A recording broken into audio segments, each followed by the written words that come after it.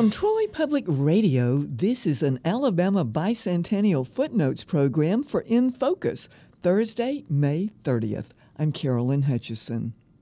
On May 22nd, the Alabama Historical Commission announced that archaeological evidence indicates the remains of the last known vessel to bring slaves to the United States from Africa have been found in coastal Alabama.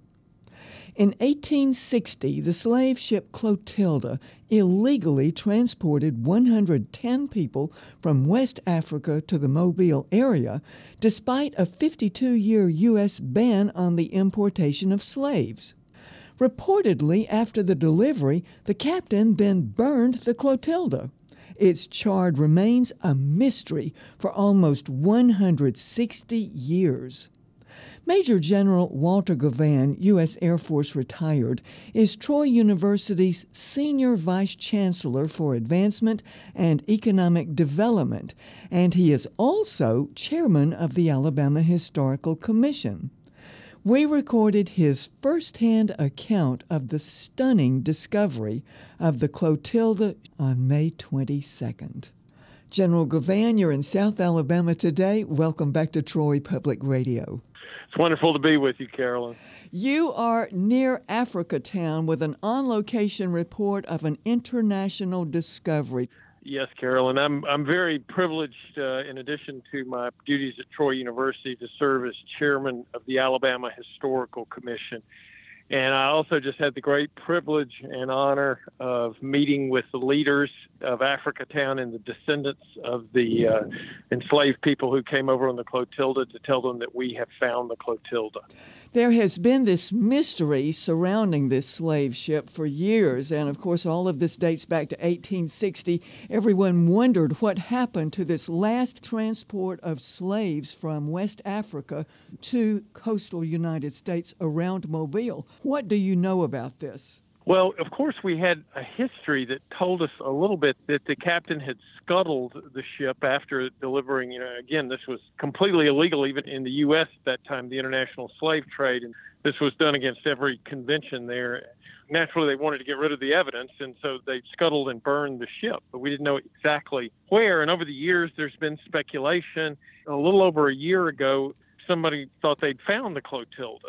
It turned out to be a false identification. It was a different ship, but it really did focus attention again on this incredible story. And so we at the Historical Commission were able to muster a partnership with National Geographic, with Smithsonian, with Search Incorporated, the true international heavyweights in this kind of science and discovery. And through the partnership with them, it ultimately led to the discovery of the Clotilda. So have you actually seen the remains of the ship? I have not seen the remains of the ship. The ship is in place, but through the sensing technology and the divers, you can see the signature of it. What I can tell you is we know from history this was a certain kind of ship. It would have had this kind of wood. It would have had these dimensions. It was burned, as we know from the history, so there would have been traces of that. All of these things go into creating a profile the experts can use to match against the shipwrecks that they find and to begin the process of analysis to determine whether it is indeed the ship they're looking for. And in this case, there has been a rigorous and months of analysis and review of the findings, and we can say with confidence this is the Clotilda. Can you tell us anything about the location, or is it being shielded from public scrutiny? The mission of the Alabama Historical Commission is to protect, preserve, and interpret. And you see protect is that first thing. So securing the site was our first thought, and we have secured the site. We're working with all state agencies, Coast Guard, and everybody involved to make sure that we've got the site secured. So we're not publicizing where it is so that we can then begin the job of preserving and interpreting this. This belongs to the people of Alabama, the people of Africatown, and it is the Alabama Historical Commission's legal responsibility under federal law and state law to act as the steward of this shipwreck. Speaking of the citizens of Africatown, who were the descendants of the slaves who were transported on the Clotilda, what do they think about this discovery? Have you talked with any of them today? Yes, we've had a long working relationship with them. We've really developed a bond. So they needed to be the first people outside to hear this. And so we expressly, members of the Historical Commission, the professional staff, and I came down here to give them this word. They were jubilant. They've been waiting for this day for a long time. I was able to give that news to them and watch them react with jubilation for this important touchstone of their heritage. But, Carolyn, this is much more than about a 19th century shipwreck. This is the story of a people. And that's what you could see when you were looking at them, is that they saw, here is our story, and it is going to be known and it is going to be told on an international stage. No one knew what happened to the Clotilda. They knew what happened to the slaves, but not the ship that transported them from West Africa. Right. That's been one of the great mysteries of what happened to the ship, and it completes the story, but it revives the story. Even when we were just doing the search, it was fascinating to see how much interest in the whole story had come back up. People got focused on it again, which was a good thing.